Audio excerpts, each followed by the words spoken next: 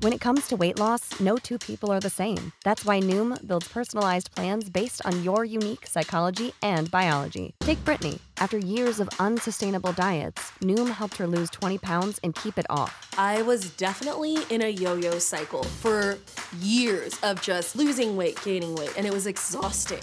And Stephanie. She's a former D1 athlete who knew she couldn't outtrain her diet, and she lost 38 pounds. My relationship to food before Noom was never consistent. And Evan, he can't stand salads, but he still lost 50 pounds with Noom. I never really was a salad guy. That's just not who I am. Even through the pickiness, Noom taught me that building better habits builds a healthier lifestyle. I'm not doing this to get to a number. I'm doing this to feel better.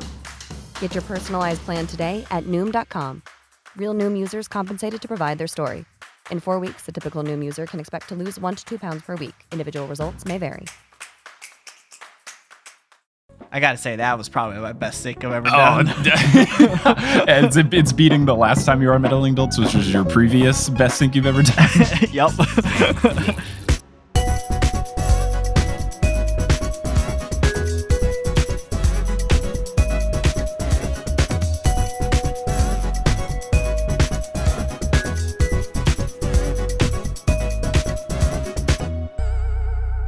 Welcome, fellow sleuths, to a very special edition of Meddling Adults. We are in between seasons 1 and 2, but we didn't want to leave you all hanging high and dry without any sweet content to consume. So to bridge the gap, we have decided to put together a little Meddling Mailbag episode, just answering any and all questions you have about the show itself, stuff outside of the show, what goes into making it, just to give you a little peek behind the curtain. A peek behind the mask. A peek behind the face covering, the face paint, the disguise, to see who's really behind this dastardly deed of a podcast. So yes, as you can hear, I've brought along Brandon Grugel, who you might remember from episode 2. He's also on the Multitude production team that has helped shape the show. He's helped me with some music stuff that you will hear coming in the next season as we've revamped some of the music in the show, which is very exciting. It's Brandon Grugel. Brandon, how's it going? It's me. Hi, it's good. I wore my Bigfoot mask for this, just for you. And you can't see me because it's a podcast, just like real big feet. Big feet? What is the plural? Is there one Bigfoot? And if there's more, what's the plural of it? So far, I think there's only just the one. Okay. I've always been confused about, do we call him Bigfoot or Sasquatch? Like, what is the more correct term? Like, what does he want to be identified as? And I could see maybe it being where Bigfoot is his name, but Sasquatch is like his genus or species or something. Mm-hmm. So maybe there's one Bigfoot, but there's multiple Sasquatches. Ah, yes. I believe that is correct. Cool. Great. It is now. We solved the first mystery. Huzzah! The mystery of the Sasquatch. So we've got a whole bunch of questions. I just forwarded them all to you without looking at them because I think it's fun if I'm caught by surprise by some of the questions. So you've curated them, and I'm very excited to hear which questions from the lovely audience you have for this episode. Yes, they're so lovely. We've got a lot of questions about like what kind of books might be fun. So I just want to see your take on them and see if you've read them at all. We'll start with this one from Rachel.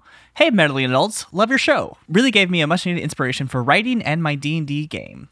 So here are my questions. Number 1, are you going to have a new mystery series like the Boxcar Children, or books that aren't strictly mysteries like the series of unfortunate events? That's question 1. Have you read them? I have read the series of Unfortunate Events books. I thought they were very good. The problem with books like that and the Boxcar Children books, and unfortunately what I learned the hard way with Nancy Drew, is that it's really hard to do books that are 100 or more pages and it's only one mystery, because the problem, which happened with Nancy Drew, is I would get through a whole book and then get to the end of it and then realize, that wasn't very good. And then I've spent a lot of time reading a book and then it just doesn't work for the podcast. The good thing about the books where it's multiple mysteries per book, like Encyclopedia Brown, Clue Jr., I believe the regular Clue books are like this too, where it's multiple mysteries per book, is that worst case, if I read an Encyclopedia Brown mystery and it doesn't work for the podcast, I've only invested, say, 5 to 10 minutes into reading it, so it's okay. Like every Encyclopedia Brown book has 10 mysteries in it, and usually for an episode of Meddling Adults, I'll go through one book and there will be 4 in there that fit. And the reason a mystery might not fit is mainly just that it doesn't work for the show of did you notice the one thing that the detective noticed? And that's why Encyclopedia Brown is so perfect. And I'm very thankful that most people seem to like him, because I think just for the format of the podcast, it works best for there's one tiny detail. Did you catch it? And then it's easier to ask that of an audience. Most people enjoy it, except for the guests on the show. Yeah, they're super tricky. They really are. So to answer the original question, yes, there will be new series introduced. I have some that I have in mind. I have some that some people have helped me do research on, which has saved me some of the time of doing it. But short answer, yes, there will be new mysteries, but unfortunately, I don't think the types of series where it's one entire book for one mystery will work. Unless we we hire 60 people to read all the books. Yeah, unless we hire a professional book reader. Hi, please just read all of these Nancy Drew books and tell me which ones work.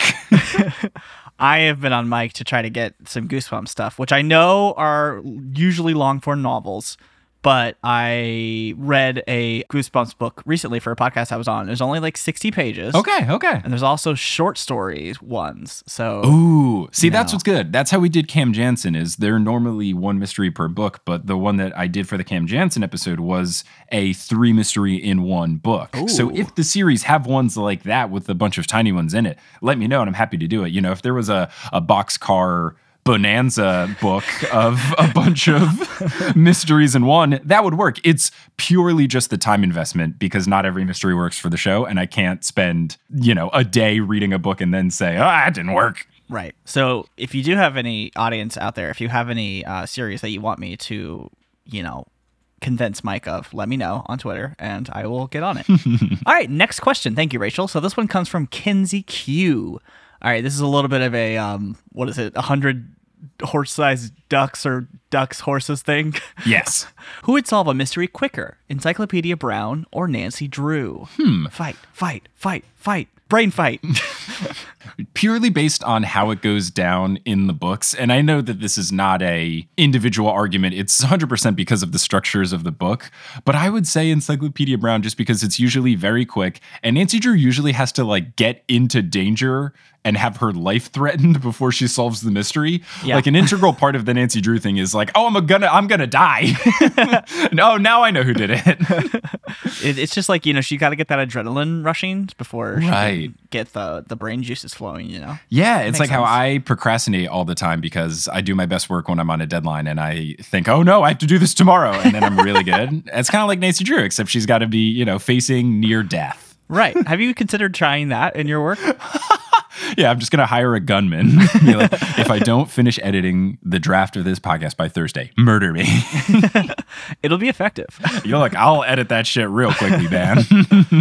All right. So between Encyclopedia Brown and the Mystery Machine Gang, what do they call themselves? The Mystery Gang? I want to say it's like Mystery Inc., I think is what they eventually called themselves. But I don't know if they ever become truly incorporated. Yeah. I don't know if I've never seen the episode where they file for, an LLC or whatever.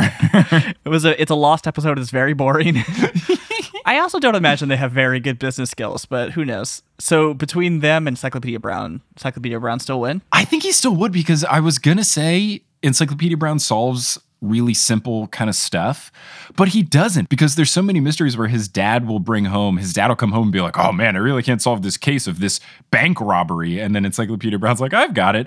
The Mystery Gang, they also, same kind of thing. They have to get into some hijinks in order to figure out who did it. They have to set up an elaborate trap for the person and then get them caught. And then they figure it out on top of it. That's true. They also have a dog that's part of their group. So the level of intelligence probably isn't that high. I wonder if they would be better if they just removed Scooby from the situation. He does sometimes come through with absurd antics that either catch the monster or reveal the villain.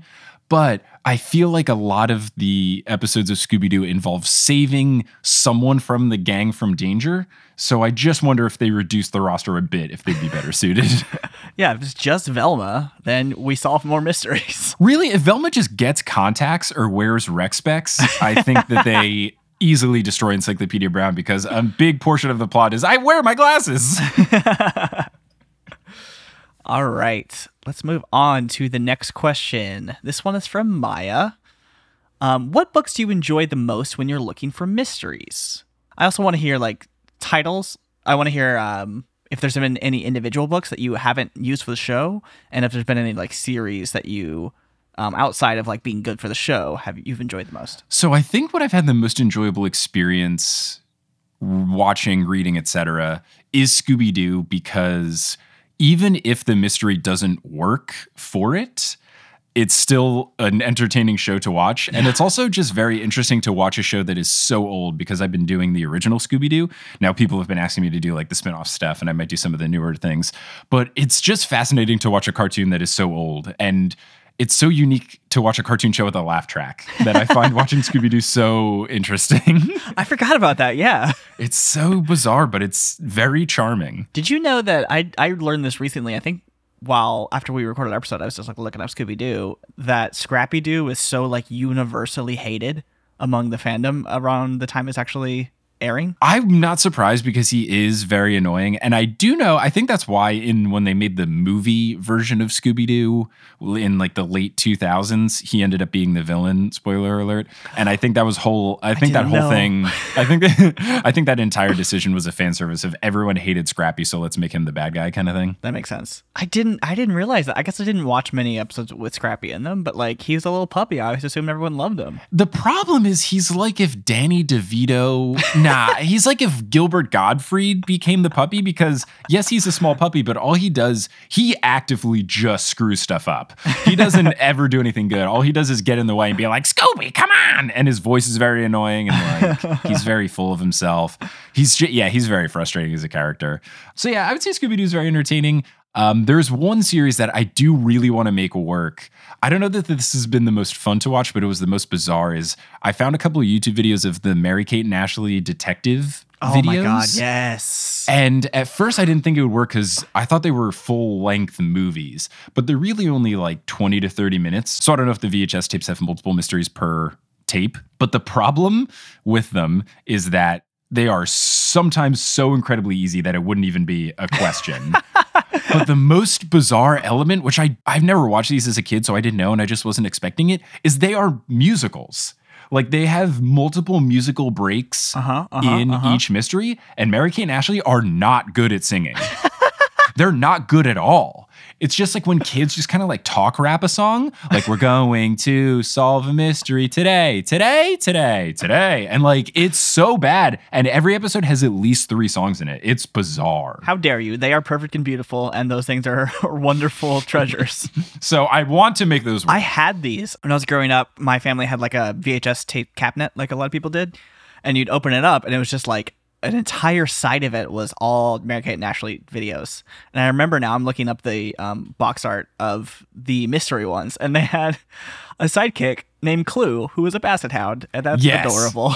Yeah, like all of the non-singing elements of the show are really cute, and I've enjoyed watching them, but yeah, so far all the ones I watched were just too easy, man. It was painfully obvious. So I hopefully will find ones that are a little trickier, because I know people have asking for that. I think it'd be really funny. Yeah, I love it. I would definitely do that. I might know them because I probably watched them. Ooh. Anyway, speaking of Scooby-Doo, Rivka asked if you're planning to do an episode with the Scooby-Doo movie. I did just reveal the spoiler to it earlier in this episode. I think the problem with the movie, much like I said for some of the books, is it is a very long time commitment in terms of prep. It would be hard because I would have to find like 3 Scooby-Doo movies if I wanted to make everything kind of the same vein. Yeah. And it's just like, it's too long of prep. The problem is that I don't think people realize how many mysteries I throw out. That like Encyclopedia Brown, I will read them, and there's so many that just simply don't work. How many are there in a book? There's 10 in a book, and for this first season, we did 5 Encyclopedia Brown episodes, and I got all the way up to book 10. Oh, wow. So that would be 80 mysteries that just got thrown out. Oh, wow. So at some point during like season 30 of the show, you're going to have to start writing your own mysteries. Yeah. I mean, thankfully, there's at least 50 Encyclopedia Brown books, which is good. So I at least have a bit of a buffer. And to clarify, I actually made this a real question, but Rivka did say, can you do an episode reviewing the cinematic masterpiece that is the 2004 Scooby-Doo movie? But we know this is not a Scooby-Doo review show, so let's go to the next question. This one's from Jess. Do you think you've gotten better at solving children's mysteries thanks to this podcast? And do you still think you'd... Sorry, I just read this second part. And do you think you'd still fall for the Ludo Bagman red herring if you had all this mystery solving experience before reading Harry Potter? I think I would still fall for the Ludo Bagman thing because of the way it was set up. It was me just really falling for JK's trap in that it was similar to the way she set up other villains in the previous books in the series. So I really thought I nailed it. And also, Ludo Bagman kind of falls under the Scooby-Doo premise that I usually follow, which is like he's one of the first guys you meet, and he's not overly sketchy, but he's always there. Yeah. And that is usually a pretty good recipe. His name is Ludo Bagman. If he's not the bad guy, who is? So I think I would probably still fall for it. I do think I've gotten better at the mysteries, mainly just because I have gotten a sense, at least for Encyclopedia Brown, I have gotten a sense of what kind of stuff to look out for. And I think some of the things that seem a little more out of left field, I'm keener on picking them up. I will say I'm exactly the same at solving Scooby-Doo because I will never not guess the first person that you meet. I will always guess that.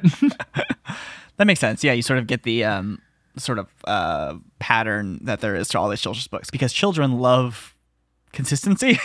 So right. Yeah, I'm sure they love all the same, going through the same mystery and just varying up the details. So that makes sense.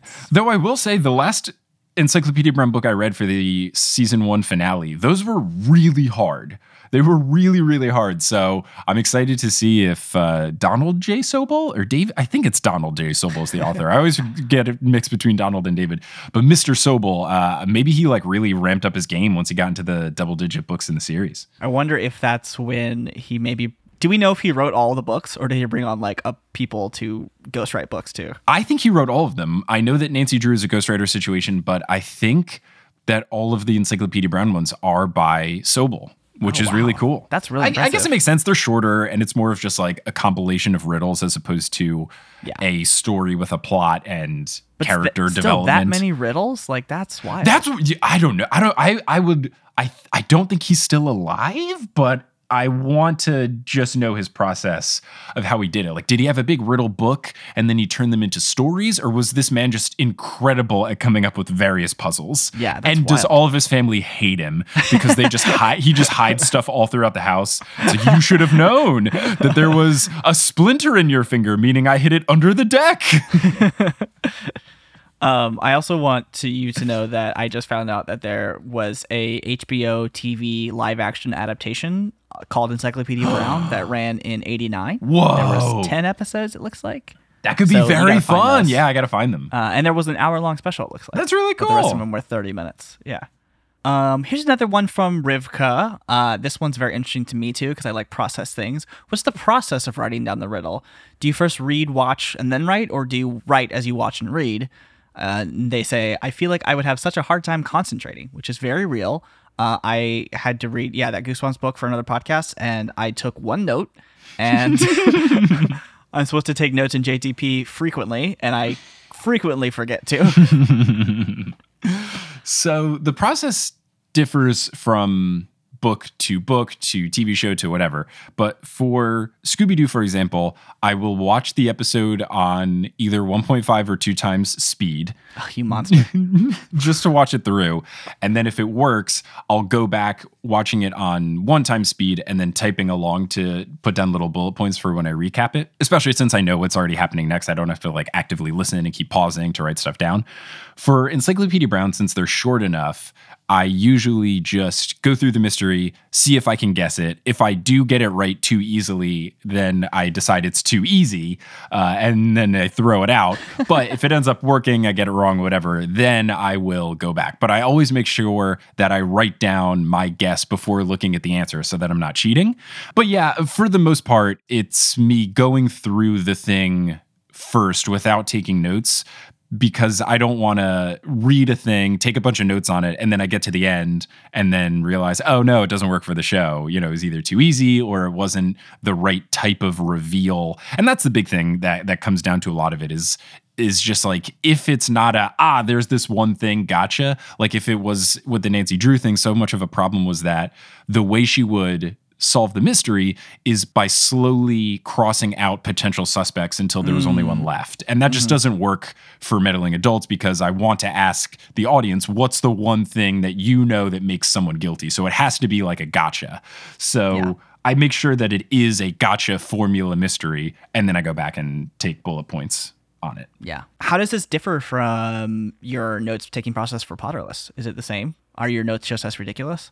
So it's similar. For Potterless, I usually have more of a split between recapping what happened and then making sure I write down sick jokes that I want to make so that I don't forget in the moment to make those jokes.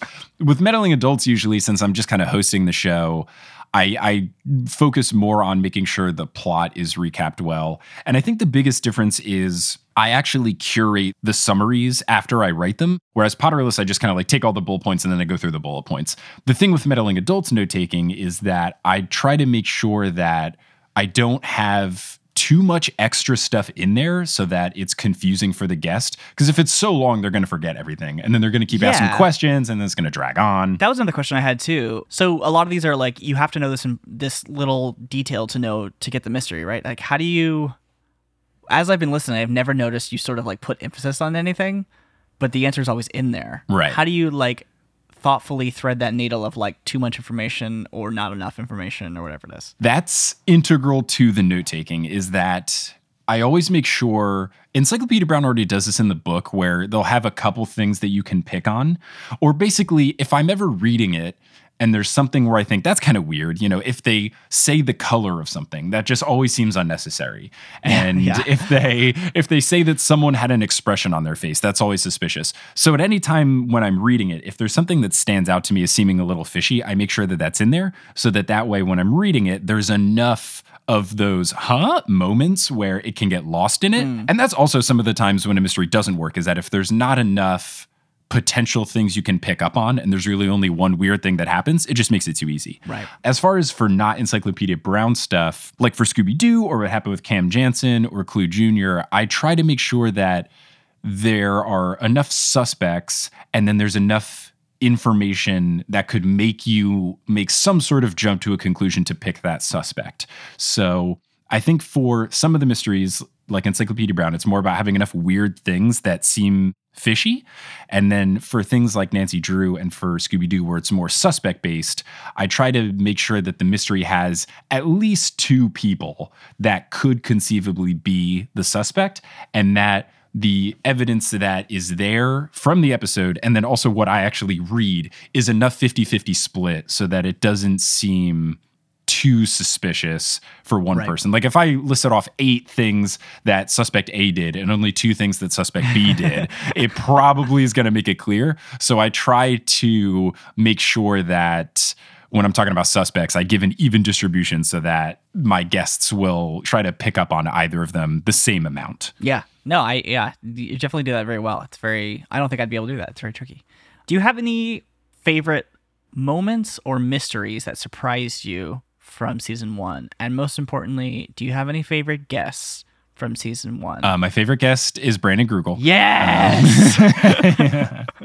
I think favorite guest, I got to pick my parents. It was just so cool. It was all right, fine. I'll give you that one. It was just so cool having them on the show. They were so appreciative to be on it, and they were so cute.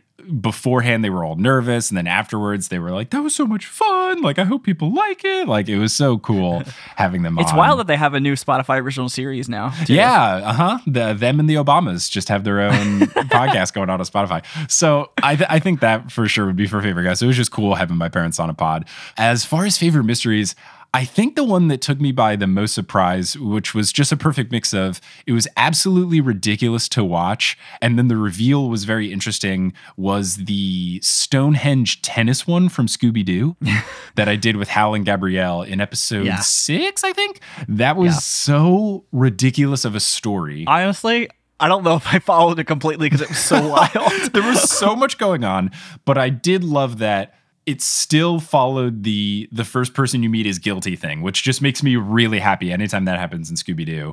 It was just so interesting the fact that there were two people guilty and they actually turned out to be brothers, even though they were different characters set up. And I also just love that whole episode, Hal kept guessing that it was two people. Yep. And that was the only mystery where it actually was two people. So it was just very satisfying for, I think it's pretty unconventional to guess that it's two people in a Scooby-Doo episode because it's usually just one person.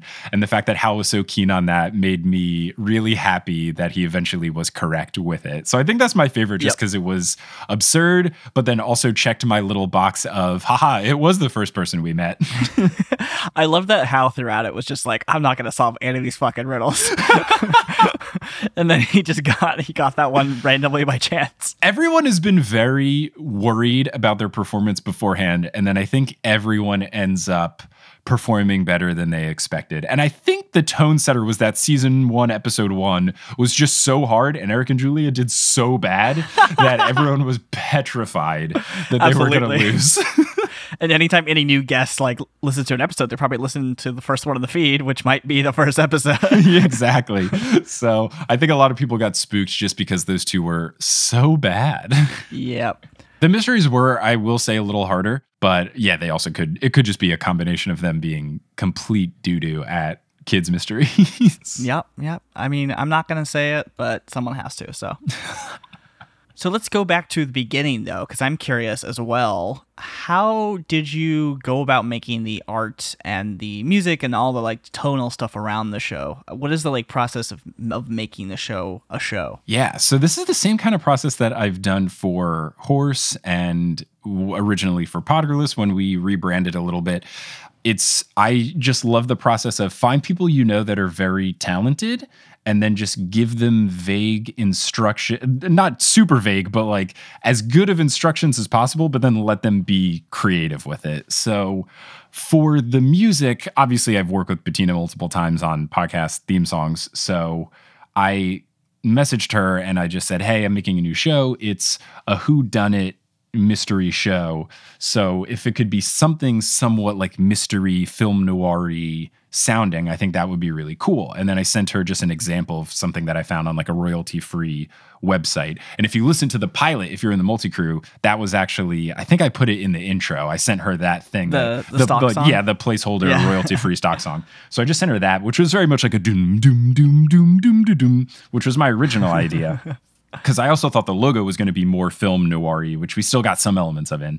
I sent her that, and the best was, and this is why I love Bettina, is she just replied 2 days later with a little draft of it, and she said, I gave it mad Sonic the Hedgehog vibes, if that's okay. And then and then it was like there was no correction to be made. What she sent as her first draft was what we ended up using for season 1. And it was just like, it was so different from what I sent and what I asked for, but it was still like exactly perfect at the same time. Like, yeah, totally. I don't know how to describe other than that. I just told her a lot of the vibe I was going for like something with suspense, something very like bass heavy, and something that's like funky and jazzy would be cool. And then she sent me that, and it was just perfect. Like it has elements of suspense in it. Like I think that final note is really like suspenseful mystery sounding, which I think really brings it together.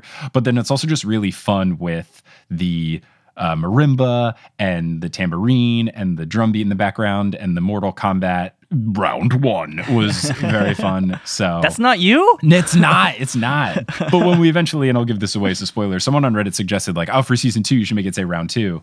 And thankfully, I think they go up to round 4 in some of the new Mortal Kombats. Yeah, how many rounds are there? So I think in the original game, it was just 3. It's just best of 3. And even for 3, they say final round. But I think there's some things where they say others. We'll try to find as many round whatever clips as we can. But spoiler alert, for season 2, Brandon has helped remaster the song and we put in round 2 instead of round 1. So yeah, maybe it'll be me when we get to, season 17 and I'm like, round 17. I'll have to start saying it. You have the voice for it. Just then sounded great. So I think we'll be all right. So that's how we made the song. That was user Long Peanut on Reddit, by the way, who asked that. Oh, thank you for finding that. Shout out to Long Peanut. And user Job, I believe, who gave us the YouTube link for round 4. Yeah. Job is actually one of the moderators too, so they've done a lot of help with the Reddit and doing automatic posts. So shout out to user Job with the O as a 0. So now as we're in between seasons, Brandon has worked with me in a similar way to help remaster the song a little bit, just tweak things, a little thing here and there. Brandon is very good at sound design and mixing. You are very easy to work with because I don't know technical stuff. So I just say like vague things, as much of like emotion as I can. And then you are somehow able to translate emotion into musical stuff, and then it works. So I appreciate you so much. That's what you got to do as an engineer. Because everyone's like, I want it to feel more sad. And you're like, oh, you mean you want this to be minor? Or whatever it is. The best is I took a screenshot of a particular part, and I'm going to put this on social media because it's so funny, is there's a point where I'm talking about bass notes and stuff and trying to make it sound the right level. And I said, it feels like it's so deep that it's harder to tell the distinct notes apart. And I just love that upward run before it resets. And I want that to be heard clearly. And then you eventually go, yeah, you want the attack of the bass to be heard more, but also keep deep subtones how they are. It's totally possible. And I said, yeah, right. I knew that. So it's just stuff like that where a lot of what I do, because I don't have the capacity in my musical or audio editing knowledge, is just like trying to get as much emotion and explanation of how I want something to feel. And then I'm working with people who are able to translate that into actual work. And It works out very well. Yeah, I imagine it's similar to sort of some of the engineering stuff, or maybe like an engineer that might work with an architect of like, yeah, we're building this building, but the point of it is its aesthetic beauty. Right. So it's balancing those two things, and you have to have both sides of the coin in order to get that across. Definitely. So that's how all the music came to be. And then as far as the logo, I tweeted about making the show, and Ma'yan, who is the artist, she ended up replying saying, hey, I have some ideas for what the art could look like, because at this point I had announced it and I believe we made the pilot for it, but I hadn't started working on the art. So we ended up DMing back and forth and just kind of gave some information back and forth of like what I was looking for, what she had in mind. Before she even replied, I said that I wanted something where like it was turning the classic film noir guy in a trench coat with the big fedora and it's all silhouetted, but turning that, instead of being all black and white and moody, into like bright and vibrant and very loud. And that's why the colors are so bright and in your face, and being very on brand for me. The actual color spectrum, the pink, the blue, and the yellow, all come from the Miami Heat Vice jerseys that came out this past season, the basketball team. It's all the exact hex codes from their jerseys. I thought you were going to say like from pairs of pants you owned, but that's also good. I mean, I don't have yellow pants. I got yellow shorts, but I do have light blue and pink pants that are pretty close to the logo. So I sent her that color swab of what I wanted and that idea. And then I was a part of a Nancy Drew themed improv show when I was in Seattle, and it was super fun. And they had someone do the poster for it, and they made it look like the old Nancy Drew cover. And I don't know the name of this art style, but it's what the background looks like of the cover art, where it's very old school, but it's still pastel-y and bright. And it's a lot of like block filling in kind of stuff, just a very old school animation type vibe. Kind of like if you have those national parks posters, like whatever art style that is, the old school kind of thing. So I wanted that kind of vibe. And then when Ma'yan sent over the draft that she had, it mimicked that Nancy Drew cover from the second book, which is the iconic one, her walking up the staircase. And I thought that was perfect. And then we originally had just a person in a trench coat, and then I thought, wouldn't it be funny if we had 3 kids in a trench coat, since we're doing children's mysteries and all of that, and it would be silly and funny and a fun play on it. So that was the longest part of trying to figure out how we make it look like it's definitely kids in a trench coat. So that's why there's the sneaker hanging out. And then there was a lot of discussion of like, I think the kid should be blonde because then he'll look more like a kid. And the hat, like that, that took the longest. Like that took the longest. And then the only other thing of note is that the actual font at the top, Meddling Adults, Ma'yan drew that by hand, but it is inspired by DC Comics has a series called I believe, which is how they got their name, Detective Comics. And that it's that kind of thing where it slants together. So she made it based off of what that looked like, and that's why it has the shape that it is. So it's got a little bit of, a little bit of Nancy Drew, a little bit of Detective Comics, a little bit of Vincent Adult Man from BoJack Horseman. And that's how we landed at the cover. And then, of course, a little bit of the Miami Heat Vice jerseys. Of course, because you always need that in everything you do. Everything needs to be basketball. Everything is basketball. Exactly. What was the process of like developing the show? I remember when we did you brought it to us. We did a brainstorm meeting, and we were just like brainstorming a bunch of different ideas in various genres. And the idea was, what if we read mystery? What if we tried to solve children's mysteries? And everyone was like, "Oh, that's good." Yeah. And then you went off, and then we did it. Yeah. So we had an ideation session with Multitude in November, and I was home for it because of the Podrellis live show / Thanksgiving. And since live shows were on the brain, I was thinking we were trying to come up with ideas for new podcasts. And it was just, like a creative experience of, okay, from scratch, just come up with a new podcast idea. Because we're always coming up with pitches at Multitude, but this was a nice way for us to just kind of make something new and see if you can make something from it. And that's where Meddling Adults came from. So I was trying to think of what made our live shows fun. And what made the Podrellis show that we did in November fun is that was when we did the bracket to find the most interesting non-essential character. And what made that so fun and why I think it worked so well is that there were actual stakes at hand. It was a competition, like someone was going to win out of a lot of different contestants, and people got really invested in rooting for their favorite and hoping that the person they're supporting gets through. So I was thinking, okay, since stakes is so fun, like what is something we could do in the form of a podcast that would have stakes? So naturally doing some sort of game show was the first thought. So I tried to think of, okay, we've got something from the live shows that people really like. And then I tried to think like, okay, what's something that we do in other podcasts that people like? And one of the first things I thought was, well, people find it really funny when I guess stuff wrong in Podrellis. Like that's easily the most well-received stuff is the things like the Ludo Bagman thing and the Hermione thing where I was just super wrong and the Mad-Eye Moody thing. So I was trying to think of ways to kind of put those two together.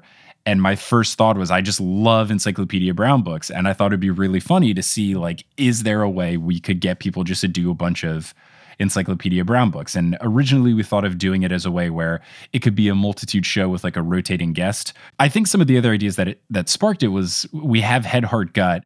And that, again, it also has some sort of stakes. So that was in the brain. And we were trying to think of, could we make a show that's like Head, Heart, Gut, where a bunch of Multitude people are in the mix, but maybe it's not like a multi-crew exclusive kind of thing. Right, yeah. So all those put together made me land at the idea of doing Meddling Adults. And I think at first I was only thinking of Encyclopedia Brown, but then everyone at Multitude started, punching up the idea a bit. And that's when it expanded to not just being one book series, being a couple different things.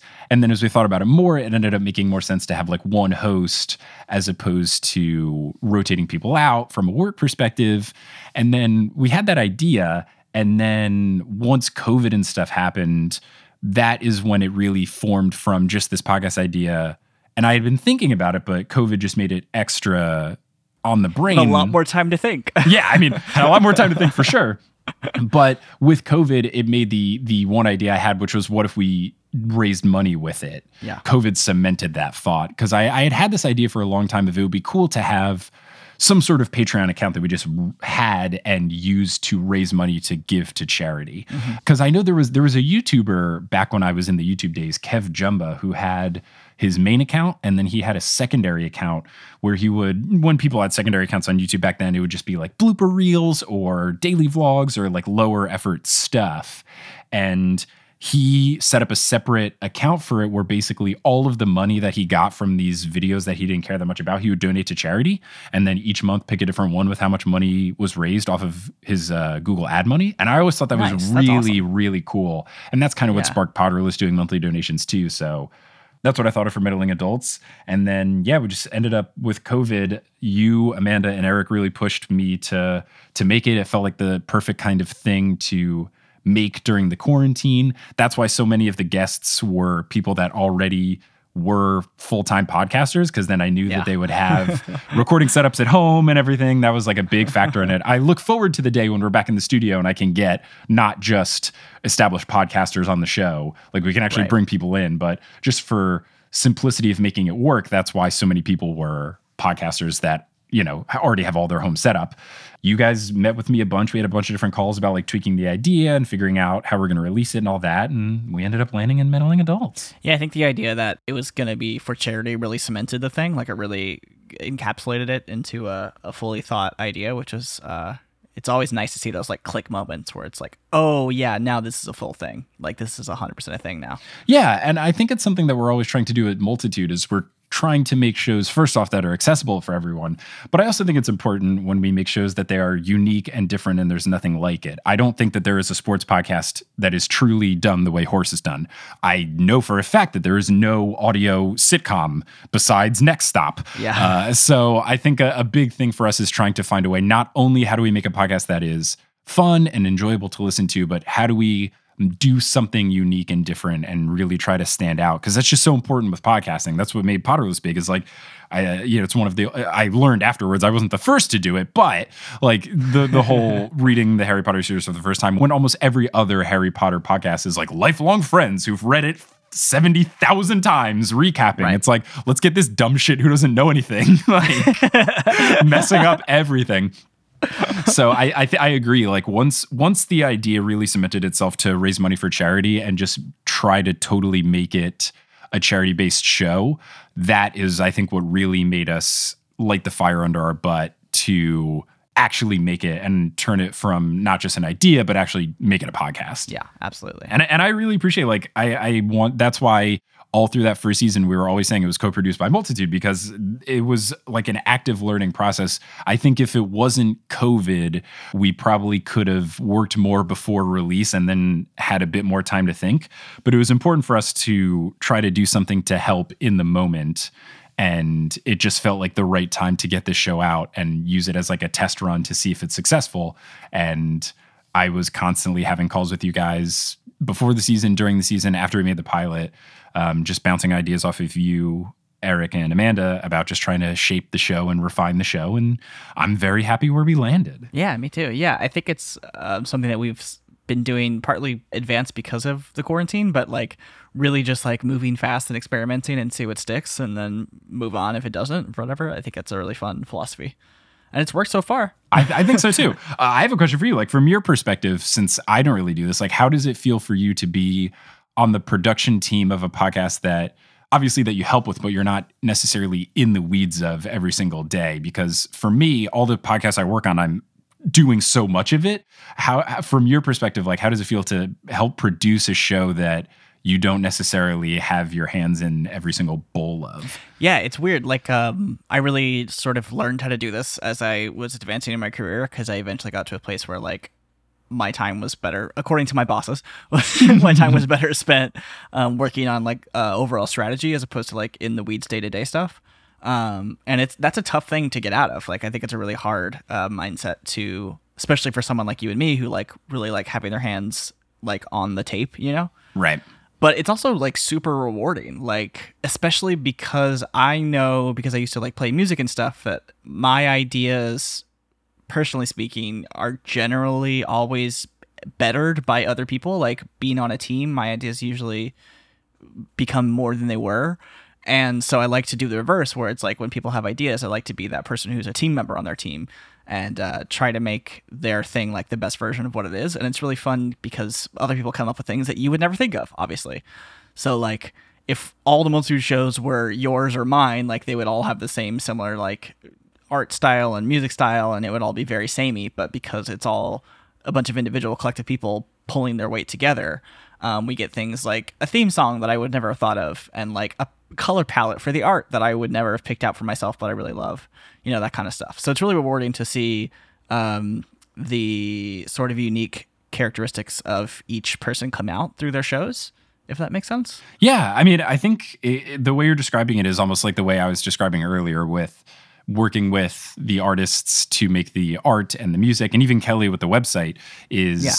if you give people free rein to operate in an area where you know that they are going to be fine on their own. Right. You just give them as much instruction and feedback as you can, and then they come back with work, and then you continue to tweak it. And I think that's nice. And it also reminds me of when I did sketch comedy stuff in Seattle. We would have these brainstorming sessions where someone would bring a sketch to the table, and then it would just be like 15 minutes of people saying like, what if you did this? What if you did this? What if you did this? And then they would go back and make version 2.